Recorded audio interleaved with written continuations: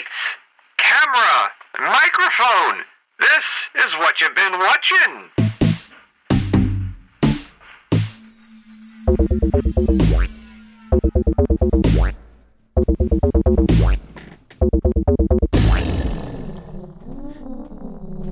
Hello everyone, this is your buddy and your pal, Ouch, and this is what you've been watching.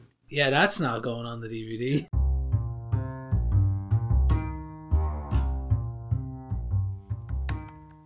Hello everyone, it is your buddy and your pal, Ouch, back again with What You've Been Watching, the TV and movie review show here on the Ouchcast.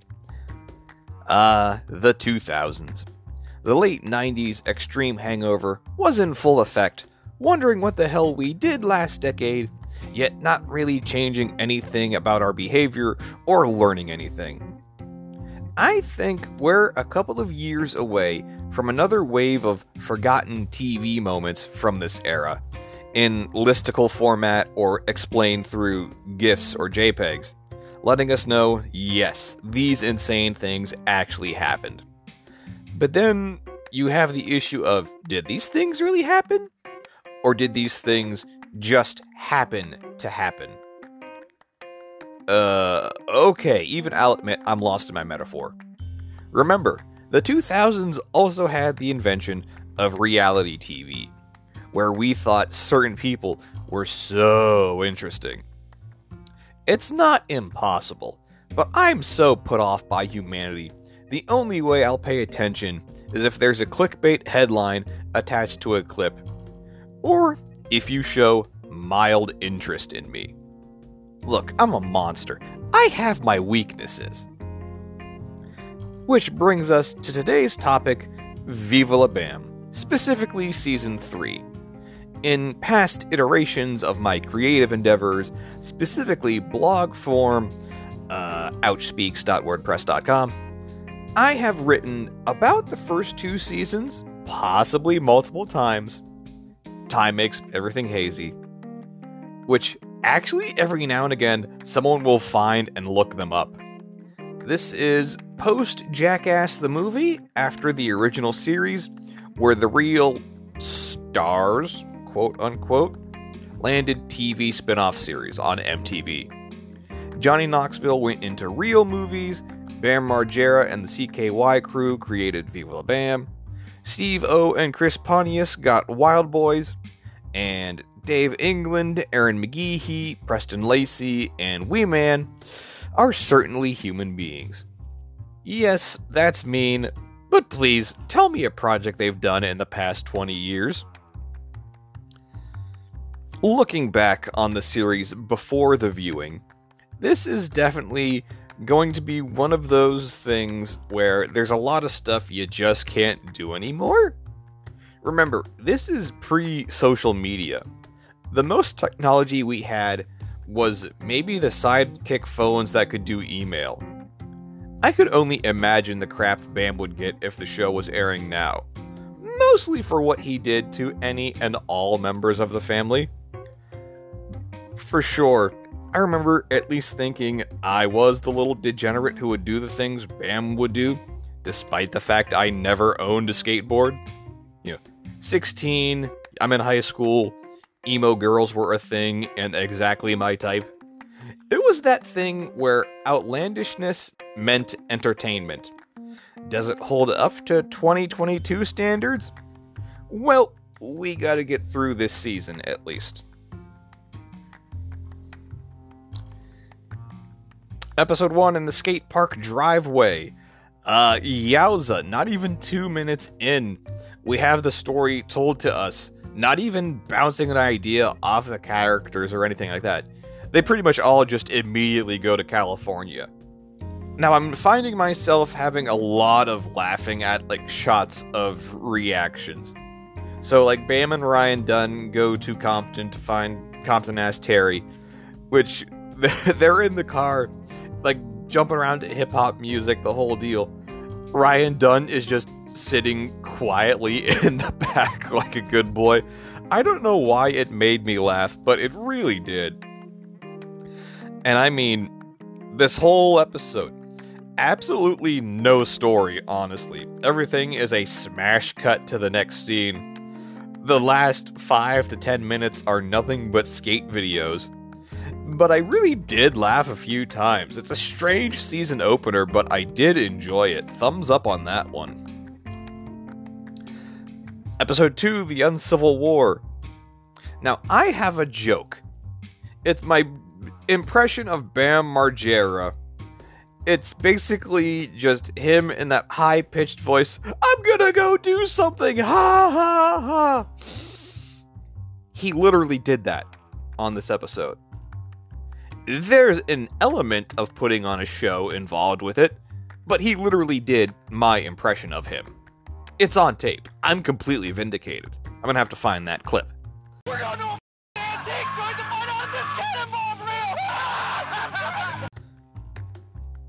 All things considered, staging a Civil War reenactment in your backyard, probably a miss in terms of content aimed at the appropriate target market.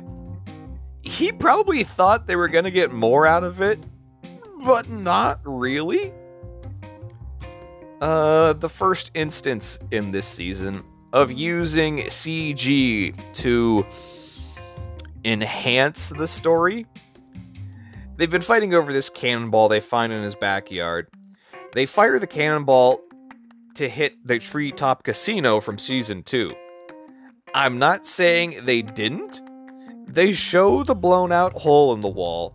They show the tree that got clipped by the cannonball. So they did shoot it down. They did shoot the cannonball.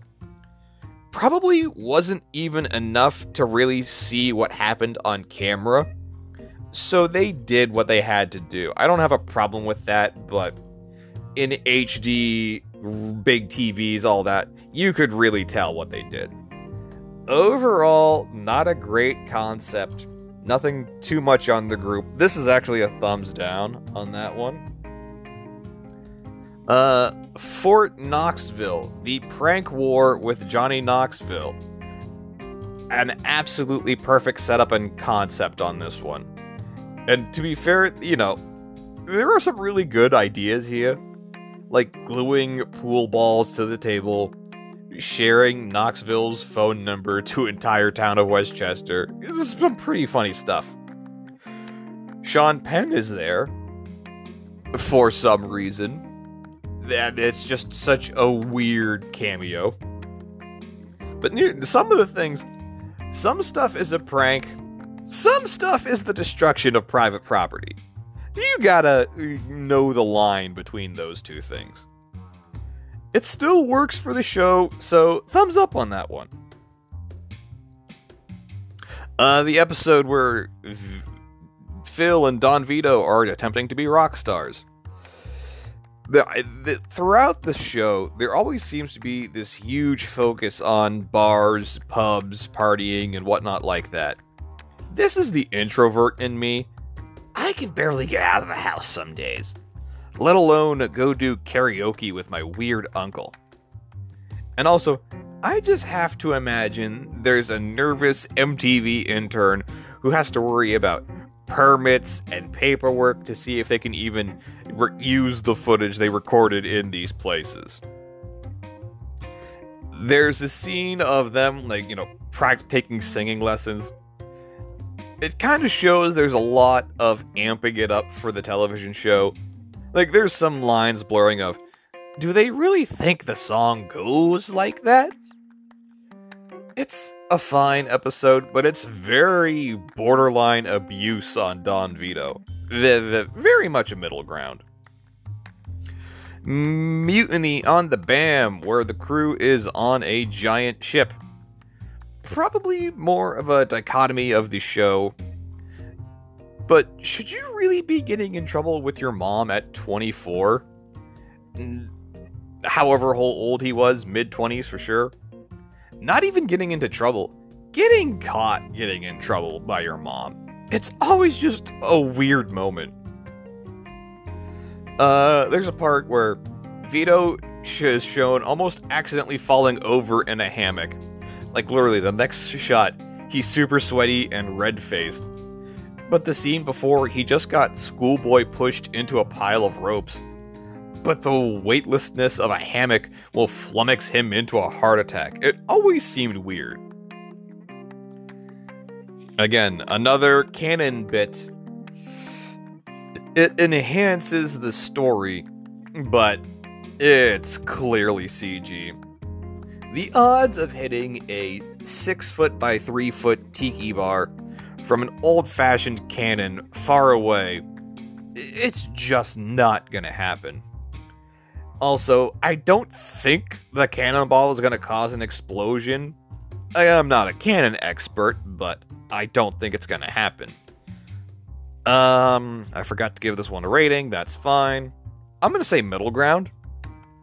I mean, there's all funny bits, but I don't have it all completely written down. Angry Ape. Ape cannot complain for 24 hours. Brandon DiCamillo actually shows off he's probably the quickest wit in the group. So he sneaks in and pours red dye into the laundry. But then he just keeps referencing the color red. It's just like, hey, I once read this thing somewhere in the newspaper. Who's your favorite actor? Robert Redford? Like, it was really clever. And then, at the end of the episode, for the 30 seconds he was the character as a waiter, it's like, it's really good and clever. He does not get that much time to show off. Trying to make someone complain, shenanigans ensue, an inflatable bounce house is indoors, except they're diving into it from a second story. Yeah, they're all skinny as rails. It's still not a good idea. And then just throwing food down, that's incredibly mean. And then the ending scene is where they just have a rave all night in the house. For having to deal with a rager, Ape kind of looked rather fine and at least somewhat rested. Here I am at 33, and if I don't get a good night's sleep, I'm running at 40% the next day. Curious how that works out. Overall, thumbs up on this one. Fits the format, fits the characters. It's incredibly mean, but I do like it. The Mall of Bam. Everyone is stuck in the Mall of America for 24 hours. There's a scene with Bam doing an autograph signing. But the one thing they don't do anymore is, for some reason, certain kids just wanted Bam to slap them. That's a thing you can't do anymore, is letting a celebrity slap you. Way too many liability issues. Ask any UFC fighter why they can't pose with submission moves. You'll find out real quick. One thing that's disappeared, is anyone under the age of 20 gonna know what a swirly is? I mean, don't get me wrong, all toilets are now low flow, so you can't get an actual swirl going. It just seemed like a weird meme. Vito is mad that he has to sleep in a mattress store? Guaranteed the cheapest bed there is probably better than anything he has. They've shown his house in previous episodes. It ain't much. This is a thing less on the show, more on skate culture. The skate demo. Ignoring the fact that they split up one trip to the Mall of America for 2 episodes, they were also there for the rock stars. So, I'm surrounded by a giant skater crowd, waiting hours and hours to see my hero skateboard. It doesn't say for how long he skateboards, how long they were there. It's not really specified. And B, I myself don't get to actually do any skateboarding? Where's the fun in a skate demo? Just watching someone do their thing? This seems like a weird call to me. Again, for some reason, everything is working for me with these episodes. I'm actually amazed by this time they're still holding up. So again, thumbs up on this one. Amateur golf. The gang plays mini golf. There's straight up vandalism on Vito's car. Like, the gag is they're hitting it with golf balls, but then they just start breaking it. That's just not cool. In this episode, amazingly enough, there's not much there. I mean, part of it may have been me binge watching the series, but the characters and everything kinda wore on me over time. It doesn't mean anything when you get the dopamine hit immediately, where you don't have to wait until next week to see what crazy hijinks Bam and the gang get into. Plus, this looks like it's an episode that had a lot of edited out, because they didn't even show half of the actual holes, so we're gonna go with middle ground on this episode. The 3 good things. All things considered, this still has an awesome theme song.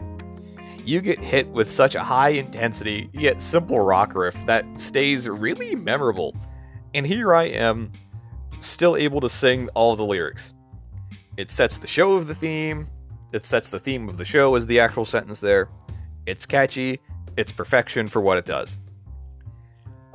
In a weird way, the chopped up, sped up style of montages and B-roll actually kind of work. To give credit where due, the DVD has the commercial breaks cut out so that you don't even get a blank screen in between scenes, and that pace kinda works. Not a lot of downtime, it's pretty much content the entire episode. And so many things on this show appeal to solely in the living vicariously through kind of way, which is probably not the healthiest way to look at things. Like, if you were never the troublemaker, this would work for you. Plus, seeing that group dynamic, especially in your 20s, is probably the most important time of your life for actually forming friendships and bonds. The 3 negative things. Number 1, the overuse of Don Vito as the butt of all jokes. Like, I'm not kidding, it honestly walks the line of abuse between how much he's just, like more like mental abuse than anything else. Don't get me wrong, I don't think Vito is innocent in this.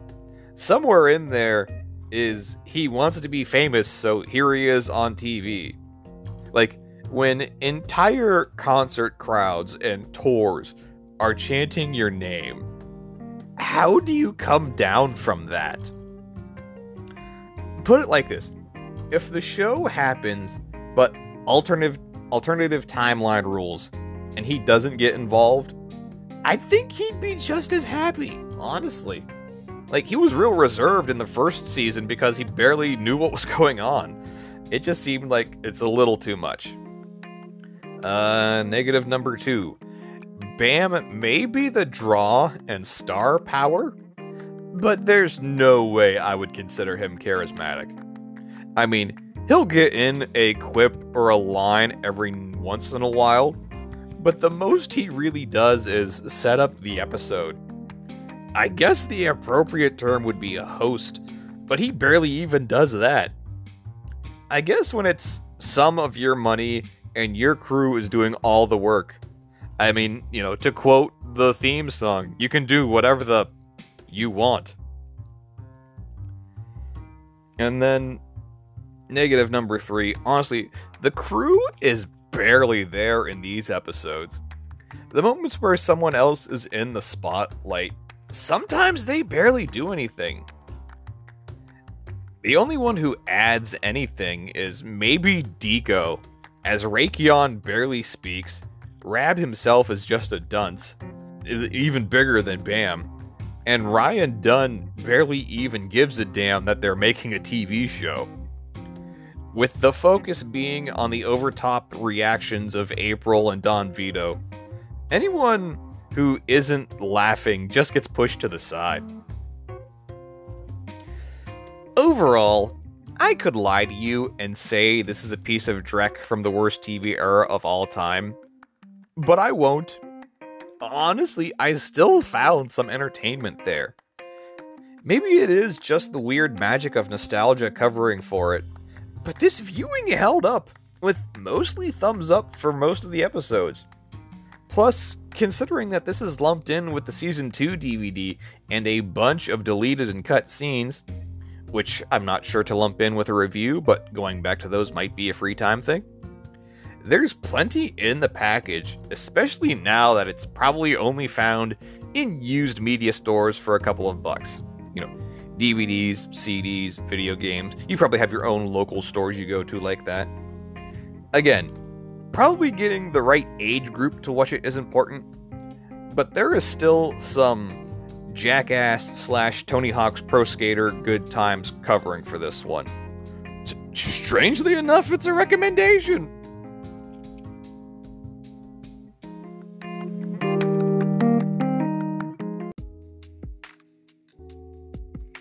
Well, that'll about do it for this time. Thanks for listening to this episode of the Ouchcast. You can follow me on Twitter, Instagram, and TikTok at JustOuch. Capital JUST, capital AEWCH. Or send an email to ouch64@gmail.com. And if you really want to show your appreciation, consider a monthly donation to this little old podcaster. Click on the link in the episode description to find out more. Until next time, everybody, you'll hear from me soon enough. Bye-bye.